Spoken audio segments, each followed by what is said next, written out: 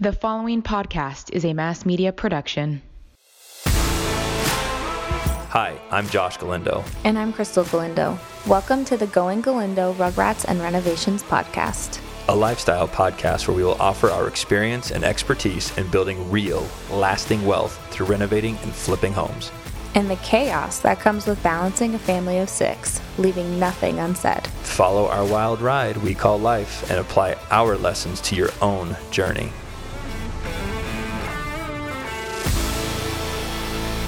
Good morning. Good morning. How are you today? I'm excellent. I am excellent too. Oh, good. Why are you excellent today? I just want to have a good day. I do too.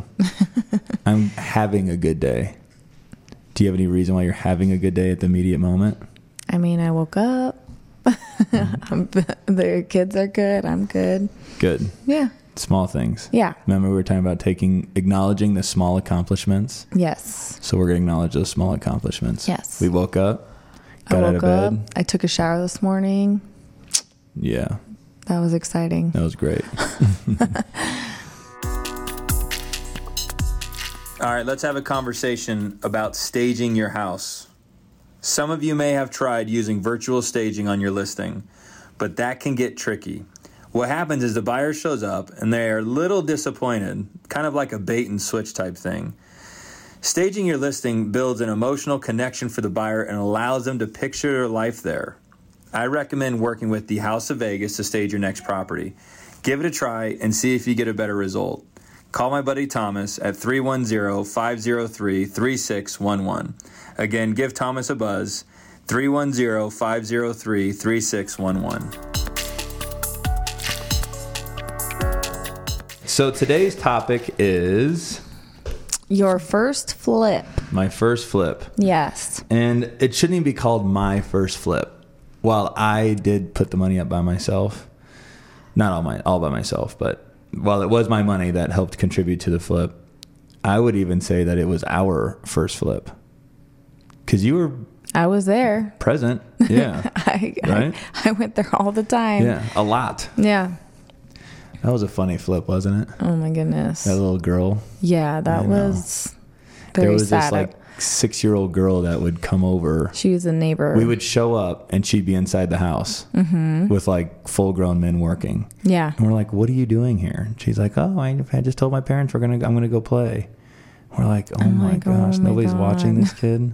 Imagine now being parents. Oh my gosh, no. I'd be like, sir, you need to keep an eye on this young lady. I'm bringing her back for the last time right now. It's enough. Yeah. Get your shit together. I don't want to see this 6-year-old on my construction site again. At that time, we were like, do we just not look at her? No. I was like, So I'll give the quickest story as I can to how I got into it and a little bit of backstory on my real estate career. So I got into real estate in 2005. I think this is a fun thing to say. So my car had broken down. I was the valet. I was working valet at the Mirage. I was 19. I believe you had to be 21, but they made an exception for me because I worked so hard at the Mirage pool as a pool attendant, and they thought that I deserved valet. and they promoted you. And they promoted me. So I was pretty proud of that job. And growing up in Las Vegas, knowing somebody that worked valet was a pretty cool sounding thing because they were all the guys that made all the money. So to me, I had made it. I was working valet. I had just bought a brand new Audi. I had just bought a house. I was like, at 19, I'm doing pretty good. So then my Audi breaks down. And my mom had to take me to work. So on the way to work, she stops by one of her biggest clients' office and says, hey, I think she saw the writing on the wall. She knew that if I was working valet, I was going to start at making $40,000 a year. And when I was 63, I would be making $40,000 a year adjusted for inflation. And she was like, that's not going to happen with my boy. So we go stop at her client's office. She looks at him. She goes, hey, you'd hire Josh, right? And I'm like, what? And he looks back. He goes, yeah, of course. And I'm like, nah, I'm working valet. Just bought a new house, got a car. I got to figure it out, my man. Yeah. Thank you. He goes, well, the guy I trained last year made $1 million. And I was like, holy shit. Mm-hmm. People make $1 million a year. I honestly didn't even realize that kind of money existed. And anyway, so that was the start of my real estate career. Of course, I immediately went to real estate school, got my license, quit over there, burnt all my bridges, jumped in bed with this guy, and said, this is my future. So I'm going to jump out of that. That was all commercial and land acquisitions and assembling property and cold calling and letter writing and all that other stuff. That was kind of a really great way that was a good foundation for my real estate career, learning from those guys. And maybe on another podcast, we'll go into deeper detail about that experience. Real estate market crashes. And I'm like... In 2008, was it? Yeah. 7, 8, 9, somewhere in there. So I am, at this point, I had been taught what I often use as real estate, not realtor real estate. And that is understanding how to obtain the highest and best use for each piece of property. It doesn't matter what kind of property. If your goal is to get the highest and best use out of it, you'll make the most amount of money out of it. So that was what I was trained to do. And then when I had to go jump into selling houses because the market had crashed and the guys that I were with, they just clammed up and held tight and hunkered down. And me, I'm like, I'm out of money. Right. I got to go find something that's moving. And so I'm like, what part of real estate is moving? And the houses were moving. So I jump into that game, but I'm trained and programmed to be an investor because that was what I was initially trained to do. I didn't understand how to get clients and become a realtor and show them the house and show them houses and all that other stuff. So my passion was never there. And so basically what I did is I'm leapfrogging here. So I fell asleep at my buddy's house. I wake up, I go outside to your car? To go home, jump in my car, and I see this guy next door. And he's taking a picture of my friend's neighbor's house. I'm like, what are you doing? Just inquisitive, what the heck? And he's like, this house is going to auction today. He's like, I'm taking pictures for the investors. I'm like, what? Give me a card. So he gives me a card. And then I kind of just pursue the rabbit hole. I go down to where the card was, which was on 4th Street, which was called Nevada Legal News, which is where they would call the sales.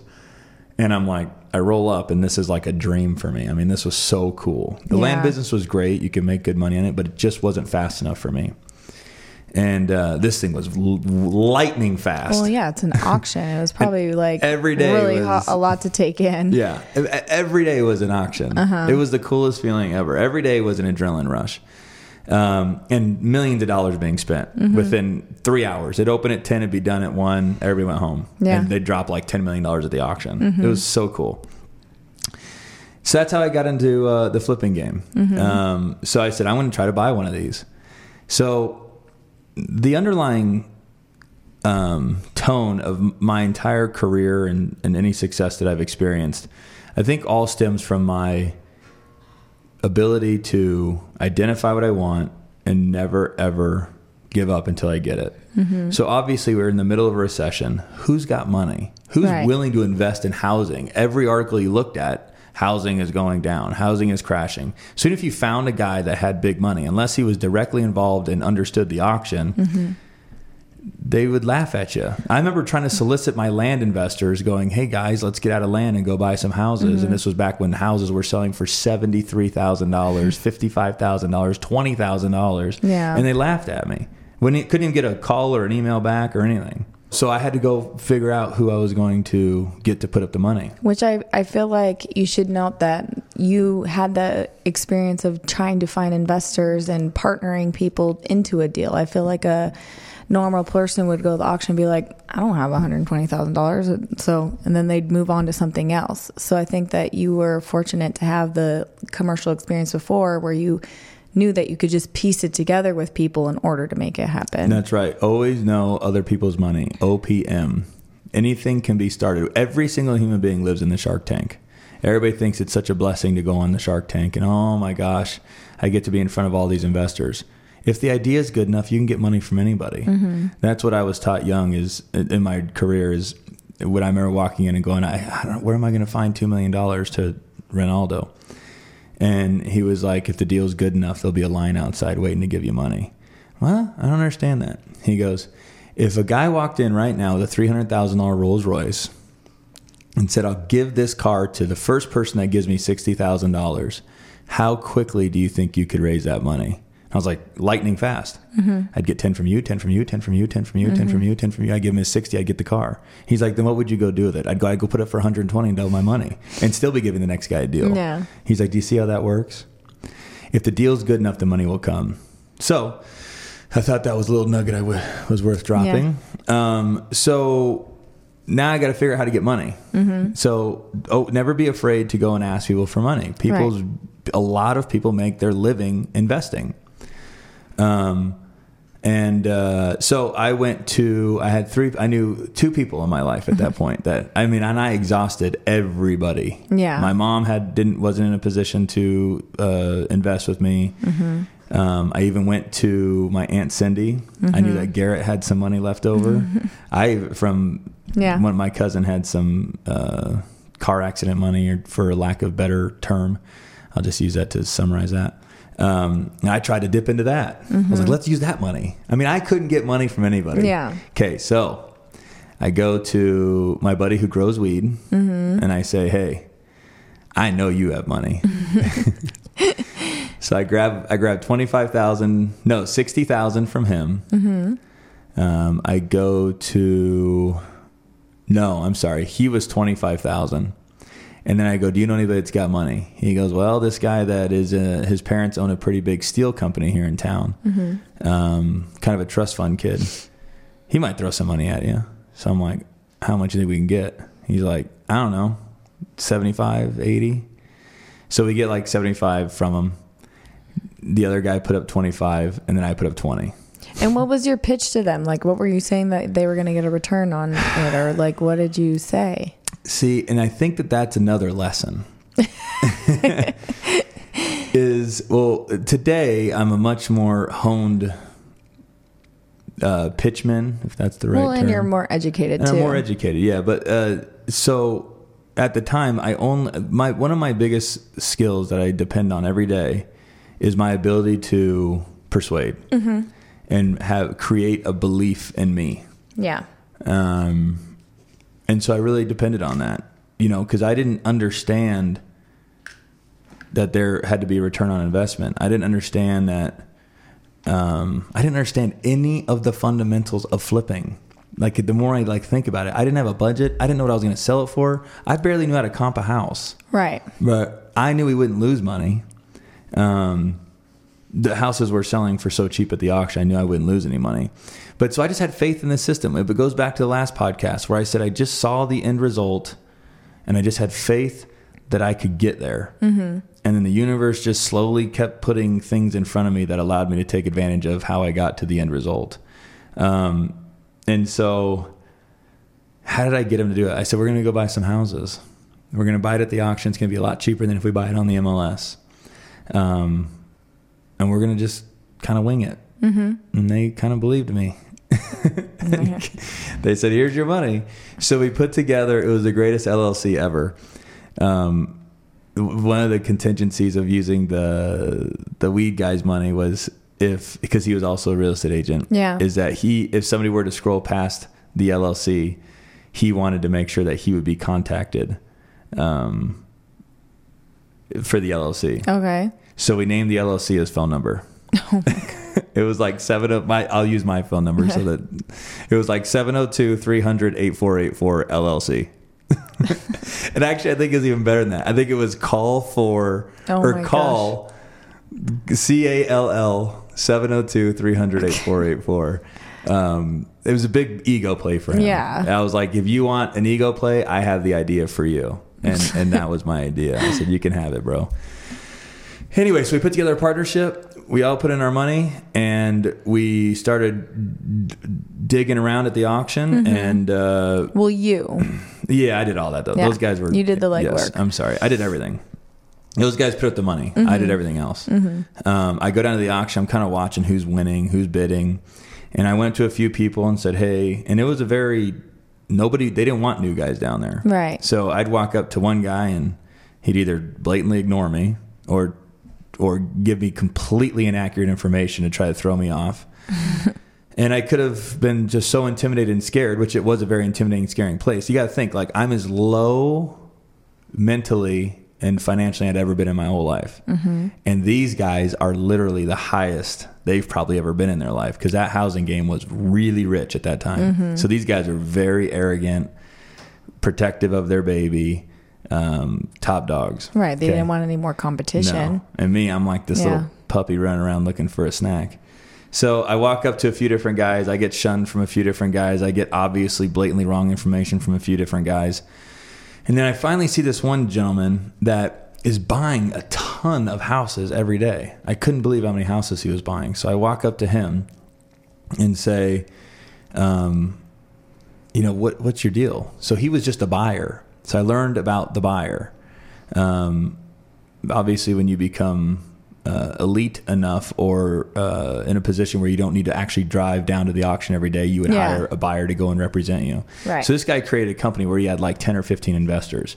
So he'd walk down there with $5-10 million a day and just plow through the homes. And so here's the craziest part, is this guy would charge $4,500 per successful bid. That's like crazy. It's crazy. There's not even there's not even enough room for that on most deals. No, the market has reset that. So to give everybody some perspective, that was because there was so much meat on the bone back then. You could literally buy a house for $70,000 and sell it for $150,000. Yeah. All day. So there was enough room to absorb that fee. Today, to give everybody some perspective, it's about $500 to $800 to have a buyer represent you down there. Anyway, so I gladly paid this guy $4,500. We won the bid. I drove this house. That was the extent. I literally drove it. I don't even know if I slowed down in front of it. I just drove it. I don't actually even remember driving it, to be totally honest with you. Actually, you know what? I didn't drive it. It's so programmed for me to say that I had to say that. Oh. Because I was like, there's no way I didn't. The service... We were just getting outbid all the time, and I was being very restrictive with the money. I wanted to micromanage everything because I was in a new territory. Yeah, it's nerve-wracking. Yeah, so I was like, no, only go to this amount, and I couldn't get anything, and I knew the guys were going to be getting itchy. You still have my money, you haven't bought anything, what's going on? So finally, I took a leap of faith and said, my man, don't put me in a bad deal. Yeah, just go buy something. And so I get the call. We got you something. And when it says we got you something, he has your money. Yeah. So that's it. It's gone. The bank now has your money. Yes. Yeah. So you better hope that whatever this guy bought you is... There's no refunds. There's no refunds. Yeah. There's no, wait a second, you messed up. Like, no, I own that property. So whatever problem is in front of me is now my problem. Mm-hmm. That's another one of the great things about learning to flip in the auction days. Everybody today that's using the MLS or all of these other ways to purchase that allow a due diligence, it's created very soft flippers. Like, people are like, they can just cancel. It looks like there's a crack in the foundation. We'll just cancel. Yeah. So they never have an opportunity to learn how to overcome that challenge. When you bought at the auction, that's how quick you own the house. Yeah. And every problem with it was yours. Right. There was no backing out. There was no, you had to plow through every single problem. So for me, it taught me everything. I don't know much that is out there that I haven't experienced as far as a house goes. Anyway, so... I was going to say, it could have other problems. It could have an HOA lien. It could have, taxes could be back due. Yeah. The whole title game. Yeah. Paperwork stuff, not even just the bones of the house. I will say that to add value to the listeners again, the auction is the most dangerous way to buy. Yeah. It's so dangerous that there was a time when I eventually graduated to becoming a part of the boys club down there, and we were all buddies. We would let people walk up and buy second mortgages. For those of you that don't know what that is, that's basically somebody would walk up and they would call a second mortgage and nobody would bid. That was smart. And then the newbie would bid and he would walk away with a second mortgage, which I won't get into that because that could make me look really bad. Yeah. But don't piss on my leg. They do it to you. Yeah, they would do it to you. So And when did they give you? I think it's important to note when you found out which houses were going for auction that day, because it's not like you had a week to prepare. No, you would get the list at 7 a.m. day of, and then you had to make a decision by 10. Now you have to go and drive as many homes as possible, because there's a good chance that if there's 15 or 20 going, you're going to get outbid on 18 of them. Yeah. There's a good chance you get outbid on all of them. Right. I didn't get a house every day. So I would have to go drive all of the houses, do all of the title work, get all of the lien information, get the checks down to the auction, and be ready to buy within 3 hours. Yeah, like comp, all that stuff. When I say drive, I mean physically drive all over Las Vegas. It was the coolest thing ever. I'm going to skip a gear here. What was so fun to me, and I wish I would have had someone to video this moment in my life. I remember I would wake up, I would type in the addresses on my phone. I would throw on my motorcycle gloves, motorcycle jacket, my helmet, my auction chair, and I'd put $1 million in cashier's checks in my backpack, throw my headphones in, and I would drive all over the city.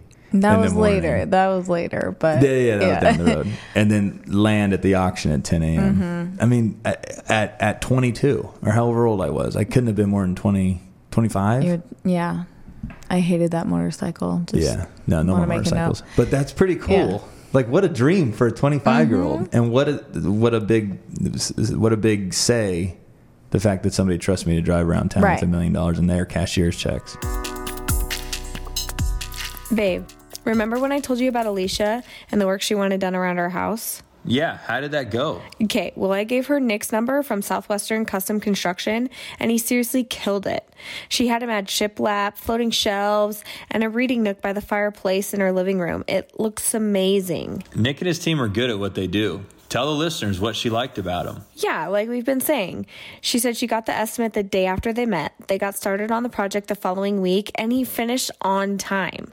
She's already hired him for her next project. That's really awesome to hear. If you guys also want Nick to help you on your next project, check him out on Instagram or Facebook at The Real Nick Marietta, or call him 480-235-8148. Okay, so we won the house. Big lesson that I want everybody to take from this. There's no perfect way to learn to flip a property. There's so much information out on the internet that if the formula was so simple, everybody would just follow the internet. Right. But you could end up having what's called analysis paralysis. You analyze yourself into doing nothing. So just know, if you lose 10, you're going to lose 10. Yeah. Maybe 20. You shouldn't lose more than 20. If you lose more than 20, you really fucked that one up. So in saying that, I know that's a scary thought, but the lessons that you learn from failure are astronomical. Right. So the first lesson I want to start with for people listening that want to get into the business, just do it. Stop analyzing. Make the best decisions you can with the information that you've got and the resources that you have available to you, and just do it. And there's no reward without the risk, so you have to take the risk in order to benefit from it. Yeah, and eventually you'll hone your skill, and then that would reduce risk. So first thing is just jump right in. Okay, so now we own this house. Crystal and I think we walk it together. Yeah, the first time. Like, oh. Yeah. So I break in, and because I own it, right, day of. And it's not like there's keys. The whole house is fully furnished, as if like a family of 10 lived there. I couldn't believe. Today I'd walk in and go, okay, everything's got to go. Throw it away. But I remember walking into that house going, this is so, like, what happened? Yeah. Like, what happened here? How was this house like saran wrapped and frozen in time? Well, that was the visual I had at the front door. Then I continued to walk, and I start seeing like stains of water all over the ground. Then I get to the kitchen. I see a mop laying down and a bucket. And then I look at the kitchen island. And I remember touching the kitchen island just with my finger because I didn't understand mold. It looked like mold, but I don't know if I understood it. And I don't know if I would have referred to it as mold. But I touched it, and the weight of the tile countertop literally it collapsed. That's how much mold was in that kitchen. So I'm going to say what ended up happening was, because I got information from all the neighbors, which I'm going to give you another lesson. Never talk to the neighbors. I got to jump ship here. I'm going to come back to my story, but this is a very valuable nugget. You are obligated as a seller to deliver material facts relating to your property. Material means, would that person have made a different decision had they had that information? That is called material knowledge or material facts. Would that person have made a different decision surrounding that purchase or property had they had the information that you did not disclose? Those are called material facts. So if you talk to the neighbors and you get all of this knowledge on the house, and it's all like probably not good news, bad news, and then you go to sell it, you're supposed to disclose that. Yes. Because if they find out after the fact, they could sue you. Yep. So I'm going to give you an example. Okay. It's called 1516 Willowbark. Oh, yeah. I was about $17,000 into a $40,000. This was a personal rule. I don't know any other flippers that actually live by this rule. So this is a Galindo rule. I was, this is public information. You could search this house in 2 seconds. And anyway, I was $17,000 into a $40,000 rehab. I'm all excited about the house. Boom, boom, boom, banging it out. It's in a cul-de-sac. It's a single story, 3-car, pool, spa, great floor plan. Really happy with the house. Almost shocked at how good of a buy I got on the house, but really proud of it. Walking outside, living the good life. The neighbor comes outside. He goes, "Hey, dude." I'm like, "Yo, what up?" All excited to see him. "You want to see what we did?" He goes, "Do you know what happened at that house?" I'm like, "No." I don't know. And he goes, "Well, let me tell you." And he says, it had been sold 2 other times. Yes, before it hit me. And I'm going to go back to the original owner so the original owner, catastrophic scenario took place. Yep. And then they sold it. And then that person couldn't live with the way the house was, so they sold it. Because they found out what happened. And then I bought it from that guy. Yeah. Okay, so the gentleman that owned the house ends up killing his Vietnamese, I think it was, wife, and obviously didn't want anybody to know about it. So he put her in a freezer, and he would go to Vietnam 8, 9, 10 months out of the year, come back only to make sure the power was still on and that the body was still frozen, and did that for about 3 years. They believe that he tried to move the body and something happened. I know for me, I'd probably freak out too. Yeah. If I tried to move a frozen body. Yeah. And so he panics, calls the police, says, "I am going to eliminate my life." Did he call or did he write a letter? He called. He said, "And do a wellness check. I'm going to take my life in the master shower. And my wife is frozen in the garage. You can do a wellness check in the next 30 minutes. Cops roll up. Sure enough, the lady's frozen. He's toast in the shower. I'm looking at this neighbor going, "Bro, why'd you tell me Why did you tell me all this? This is so bad." So literally my rule moving forward, if the neighbor wants to come out and spill all the bad beans about the house, I just choose not to listen. Have a good day. I'm out. See ya. Literally, that's how I roll. I don't want to know. I don't want to know because they're always excited to tell you how bad the house was or how bad the people were in it. Okay, so I came to learn something here. It's a very valuable bit of information. Believe it or not, you don't have to disclose that. Sounds crazy, right? Like, how do you not have to disclose all that? Unless the house itself killed the person. Yeah, caused the death. You don't have to disclose it. And what does that mean? Let's just say we're sitting right here and a beam falls down and hits me in the head and kills me. Yeah, that would have to be disclosed. Yeah. So I felt too morally conflicted to not disclose this. Because what I was envisioning was, and this is the other thing, is you always got to do the right thing. Just do the right thing to the best of your ability. Right. Just because it's too much headache and work to not do the right thing. So I'm envisioning me moving into that home with my kids and my kids sleeping in that room and going out into the cul-de-sac and playing with the other kids. And then the other kids go, hey, do you know what happened in your bedroom? Or do you know what happened in your house?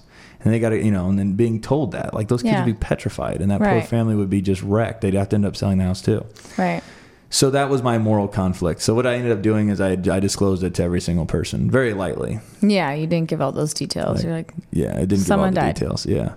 But the worst part was if you typed that address in, Google would finish the address with murder-suicide. So you couldn't hide it. Anyway, we went through 3 buyers, and we ended up, what was funny is you're just spoiled here in Las Vegas, but if you like go to the back east, people are like, somebody died in the house? You're like, yeah. They're like, okay, I'll take it. Yeah, people die in houses all the time. They die in a house all the time. Yeah. There are 150-year-old houses out there. How many people do you think died in a 150-year-old house? Right. A lot. In Vegas, it's like the house is like 16 years old and someone died once, and they're like, we're not moving in that. Anyway. All right, so good tip there. Never talk to the neighbors. So the neighbors at Pacific Terrace were telling you what happened there. Oh, right? yes. That's so how you got the knowledge. Me. Yeah, this was before I learned that, but that was why I got stuck on that. So thank you. Yes. So basically, that was a vacation home. Mm-hmm. The owners of it walked inside, saw that the whole house had flooded. When they weren't there. They came into town to enjoy their vacation home. Walked inside, saw that the whole house had flooded, that there was mold everywhere. Literally closed the door, relocked it, went home, and never came back. Stop making the payment. And that was it. I mean, do you remember the garage? Oh my gosh, like there was like a van in the garage. There was stuff in the garage. Yeah. It was crazy. All right, I know I'm getting off topic here, but I hope that was all of value. So here's the thing that I want you guys to take away from your first flip is jump right in. Mm-hmm. No fear. If an excuse pops in your mind that makes you want to choose to answer no or to give up, that is called fear. Mm-hmm. You immediately eliminate that thought process and you jump back into a space of how do I just keep doing and going and moving forward. Second thing is don't talk to the neighbors. Yeah. Just don't. And then what I think it's important. I actually watch a lot of my competition today who has absolutely no clue about construction. It's kind of comical. There is a business.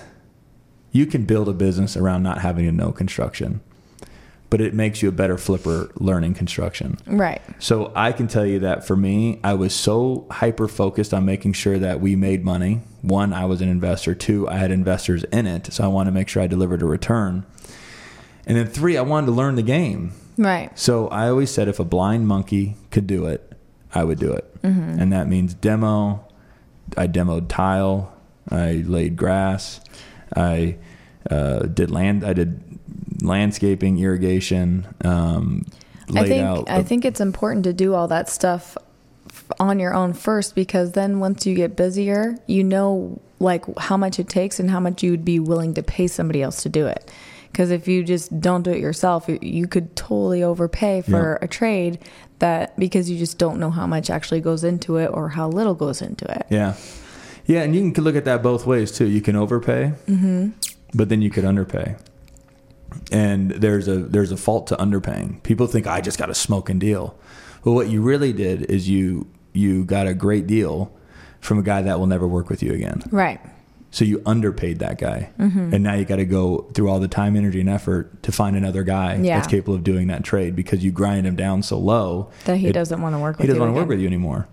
And then you could build a reputation around that. I know a few guys in town that nobody wants to work with them because they're so harsh. Mm-hmm. And in their mind, they're like, I'm just being a savvy investor. Well, what you're really doing is destroying your reputation and making it very difficult for you to conduct business because nobody wants to touch you with a 10-foot pole. So you can underpay too. And it should be a win-win. It shouldn't be no. And you will appreciate what that person is doing because construction is physically demanding and very difficult. Mm-hmm. So I would always encourage the first, or be very, very involved. If you just maybe it's someone that doesn't want to get in there. Like me. Yeah, like you. Like let's say that you're just not built to go demo tile. Mm-mm. That's fine.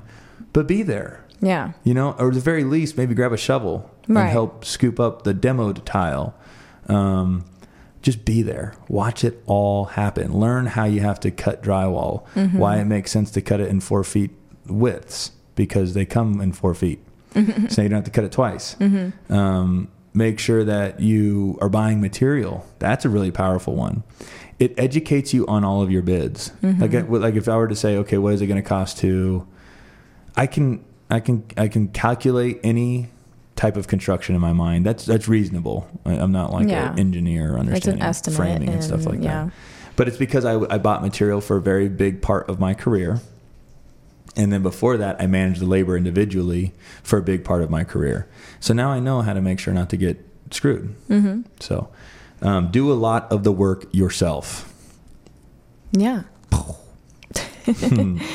Okay. It sounds simple. It sounds simple, but be involved and do a lot of the work yourself. And then time is everything. Time is everything. I love meeting the guy in the restaurant. Oh, what do you do for a living? Well, I flip homes. Oh my gosh, I do too. And I'm like, fantastic. And in my mind, I'm like, this guy flipped one house. He bought it in January of 2018, and he sold it in December of 2018. The market went up 18%, and he thinks he flipped a house and was successful. No. That's called market appreciation. Yeah. Market appreciation is unpredictable, and it is not a skill. The skill comes from being able to purchase property below market. And if you have market appreciation, that is an added bonus, but it's unpredictable. You can't build a business on market appreciation. No. You can, but you could also lose everything based off of it.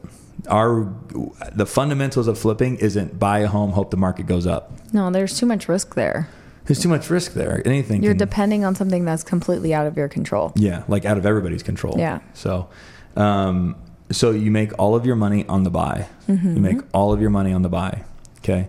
So the other thing too is what I'm describing, this is like 20% of the experience.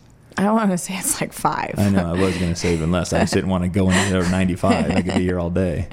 You could do that a different day though. So yeah, really, I mean, because now you got to figure out the demo, the construction. Yeah. Now you got to rebuild this house, and you need to rebuild it to the liking of the masses. I think it's comical when I walk into some of my competitors' flips, and you could tell they built the house to mimic their exact taste and their exact house. And what they forget is that they're either 45, let's just use an extremes here, 55, or they're 25. Or whatever. Yeah. My point is that they're two extremes of the demographics, and they're building homes to suit their taste. It's like, dude, but your buyer pool may not be all 55-year-old men. Right. Or women. And then if you're a younger flipper, they may not all want. How many younger people are out there buying? Yeah, out there buying.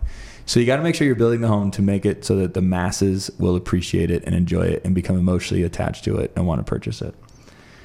And then making sure... Nothing too specific. Nothing too specific. The Pinterest flip is not the way to go. All of it needs to flow. It needs to flow and connect. You know, it's very easy to go on Pinterest and go, I want to build that bathroom. Well, then you build that bathroom, but then they walk into the master bedroom that's attached to that bathroom and go, wait, this just doesn't feel like it flows. Yeah. Like I got a basic Las Vegas house with carpet and drywall, and then I walk in, I got this outrageous, ridiculous house that probably belongs in like the Cosmopolitan. Yeah.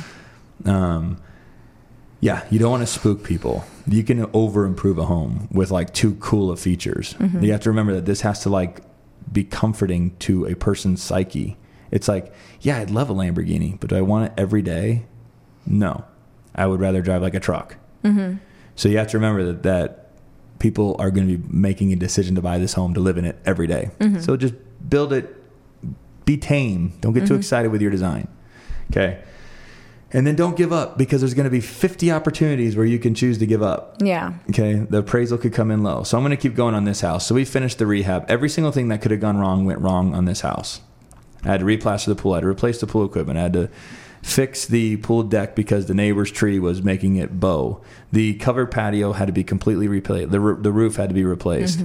All of everything big that could have gone wrong on this house went wrong. AC, roof, windows, water heater, the whole nine. So I know that there's a lot of opportunities that will present themselves to say, I want to give up. Okay, so don't give up. And I'm going to give you a big example of mine. So I had blood, sweat, and tears invested into this little flip of mine. It was my baby, personally, watching me. I remember I was there super late every night. That, and we even had a garage sale to sell items that were like worth something. And what'd you make? We made like $300. Yeah. And I'm like delivering fucking old mattresses and shit. But it could have, it could have made a difference. And then you learned like, okay, that's probably not going to make that much of a difference. But you had to at least try it to see. Absolutely. Yeah. Don't be that guy. Pinch every penny. And then after you've pinched every penny, look back and go, was all of that worth it? If it was worth it, then you're doing the right thing. If it's not, you might go, you know what? I probably could have paid somebody to do that and made more money. My thing was I didn't have any more money to go buy another flip. Right. Actually, I always forget to talk about that. Today, I have access to as much money as I need to conduct my business. But when I had no money, it was like, who the hell are you to go hire that out and tell yourself that you are worth more per hour because you could do something more superior at that moment than wheelbarrowing out garbage. Right, which you didn't even have anything else to do. I had nothing else to do. That's all you had to do. That's all I had. So I was like, I'm going to do everything in here that I can that's free. Anyway, so, all right, so house is finished, put it on the market, all excited. Pool is filled. All 7 of the photos that I took with an iPhone or a digital camera. Yeah. It was so funny. If you went back and looked at this house, you guys would be like, that's not Galindo's house. So we list it. We get an offer. We're looking like we're going to make I think it was, let's call it $30,000. Okay. I'm all excited. We did our first successful flip. We're going to make $30,000. I think I was selling it for $175, if I remember. Actually, I know I remember. It was $175. It appraises for $150. Oh my God! All your profit. 100%. It literally, it's almost as if the appraiser did the math and was like, "What is this guy making? Yeah, let's come in exactly at that." Right. Like it was like exactly zero. I didn't lose any money, I didn't make any money. And I remember going like, at this point, we're so far down this road. Yeah, I didn't know what to do. I was exhausted physically and mentally, and a lot of pressure from the people that I had brought into this. And I remember we had a little balcony meeting at our old Chepstow, sitting in my mom's old used patio furniture. And I go, what do we do here, guys? We can order another appraisal, which for those of you that don't understand that used to be a possibility back in the day. It is not today. We could order another appraisal, but we have to pay for it. It's $450. Or we just accept the price that this current appraiser determined, and we cut our losses and move on. That's fear. Or you put it on the market, and who knows if somebody else is going to come buy it. So we didn't actually entertain that option. Oh, you didn't? No, but I see. It just shows how small my mind. I didn't even think about that. I thought you just immediately took it off the table. I want to set my mindset. I want everybody to understand where my mind was. That fear kicked in at that moment. It was, I made a bad decision. Somebody more superior than me told me that the house is worth less than I thought it was. So all of the doubt was kicking in. So for me, it was more about preservation at this point. Like just get your money that you put in. Just get out. Back. Yeah. Let's not lose anything. Okay. So the funny thing was this whole decision was over $450 divided by each person's percentage. So like I only put in $20,000. So I think I own like 5% of the deal. So I was like 5% of $400. I was like heavily debating the decision. Long story short, we chose to order another appraisal, and we paid the difference. We paid the cost of the appraisal. It comes in at $175, exactly where it should have been, because I knew that we valued it right. And we take down $25,000, $30,000 in profit. And I remember the first thing that I did was, because I was a little bit bent on the partners that I had brought in, and it was probably an expectation problem. I expected too much from them. They expected me to do more, and there was no agreement in between that set the terms. So I learned a lot. I should have communicated or asked or set the expectations up front. So with whatever your partner is, make sure that you set the expectations up front and have an agreement outlining those expectations. And the roles. And their roles. Even if it's just a one-liner or a one-pager. I'm not, and you could easily draft it. Yeah. It doesn't have to be an attorney-drafted agreement. So after it's that, more about each other understanding, and then no resentment or any problems later. It's not necessarily legal. It's just so, because I remember wanting to take a management fee that I had not communicated up front. So looking back, I feel like that their position probably was actually justified. But I remember saying, I want to take a management fee. I remember, and I'm like, you did everything yourself. Like, right. They're going to totally understand that. Right. And didn't charge one penny. So I injected all this sweat equity that's free into the deal that they would benefit from. And when the numbers came out, it was a good deal. So I was like, hey, I think I should take a management fee. And I got a lot of kickback for that. And that's okay. Today, that won't happen. So I got rid of those guys. And I had enough money to go buy my own, my second flip, all by myself. And we'll go into that another time. Yeah. But that was the story of my very first flip. And I mean, I think there's a lot of like exciting, fun things that we could have touched on, but it would have been a lot of detail. But what's like the 3 things that you think they should take away from it?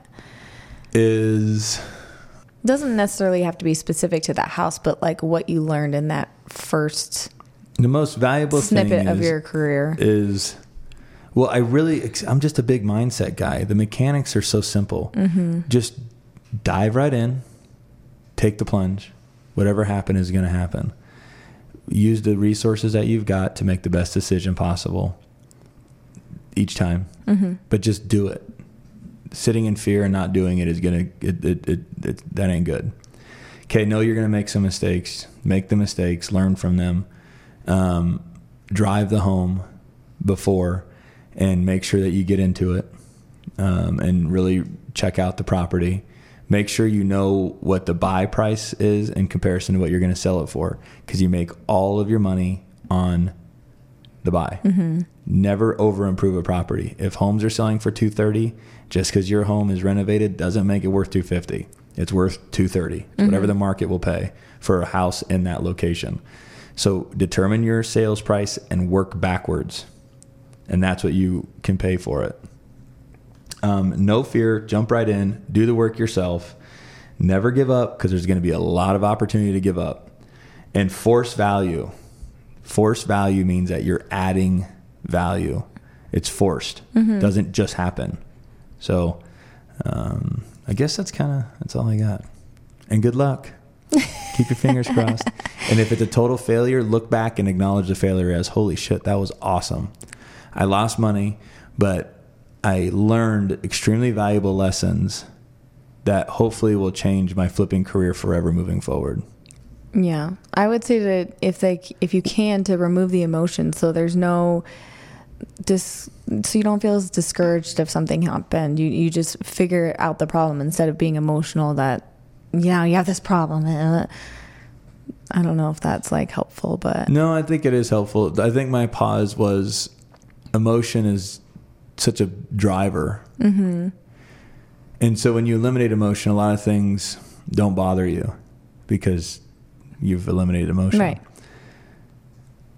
I don't know. I guess for me, I would say be highly emotionally charged, because I take making money very personally.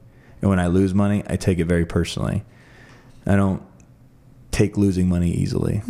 But I think for other people, I think it can be very valuable to be non-emotional about it. So I'm going to leave that one up to however it works for the person listening. I'm going to ask you, what would you say the top 3 things are from our first flip that you learned? I mean, I would say drive it first, if that's possible. I think it's really important to see it first, because you have no idea what you could be walking into. But I would agree to do what you can yourself, so that you can just, if that's what you're planning on getting into on a bigger scale, you need to have a better understanding by doing it yourself. Yeah. And I don't know. I would say, like, I think that even though the garage sale didn't make much, I think it was important, because it did contribute. And later it was like, okay, it's not worth it. But could you imagine if you sold it you broke even, you would have been like, I wish I would have had that garage sale to make $300 at least, Yeah. And I would say that it does. At the time, it did make sense. And I think for anybody starting out, they don't have a $10 million line. No. They probably got $200,000. Right. So get your ass in there and pinch every penny. Right. Because that's how you get started. And all it's going to do is build your, pot so that you could do it again and again and again. Yeah. Build your bankroll. Yeah. All right, baby. I love you. I love you too. Hey guys, it's time to acknowledge our podcast sponsor, Battleborn Injury Lawyers. I've said it before, and I'm going to say it again. These are the guys you want to have by your side if you ever experience a personal injury case and need legal support. They are local, which I love, and their partners will personally go to work for you. Check them out at battleborninjurylawyers.com. All right, guys, that's going to do it for today. Thank you so much for listening. If you enjoyed the show, please rate, subscribe, and share our podcast. You can also connect with us on social media or at GalindoGroupRealEstate.com. Until next time, thanks again for listening.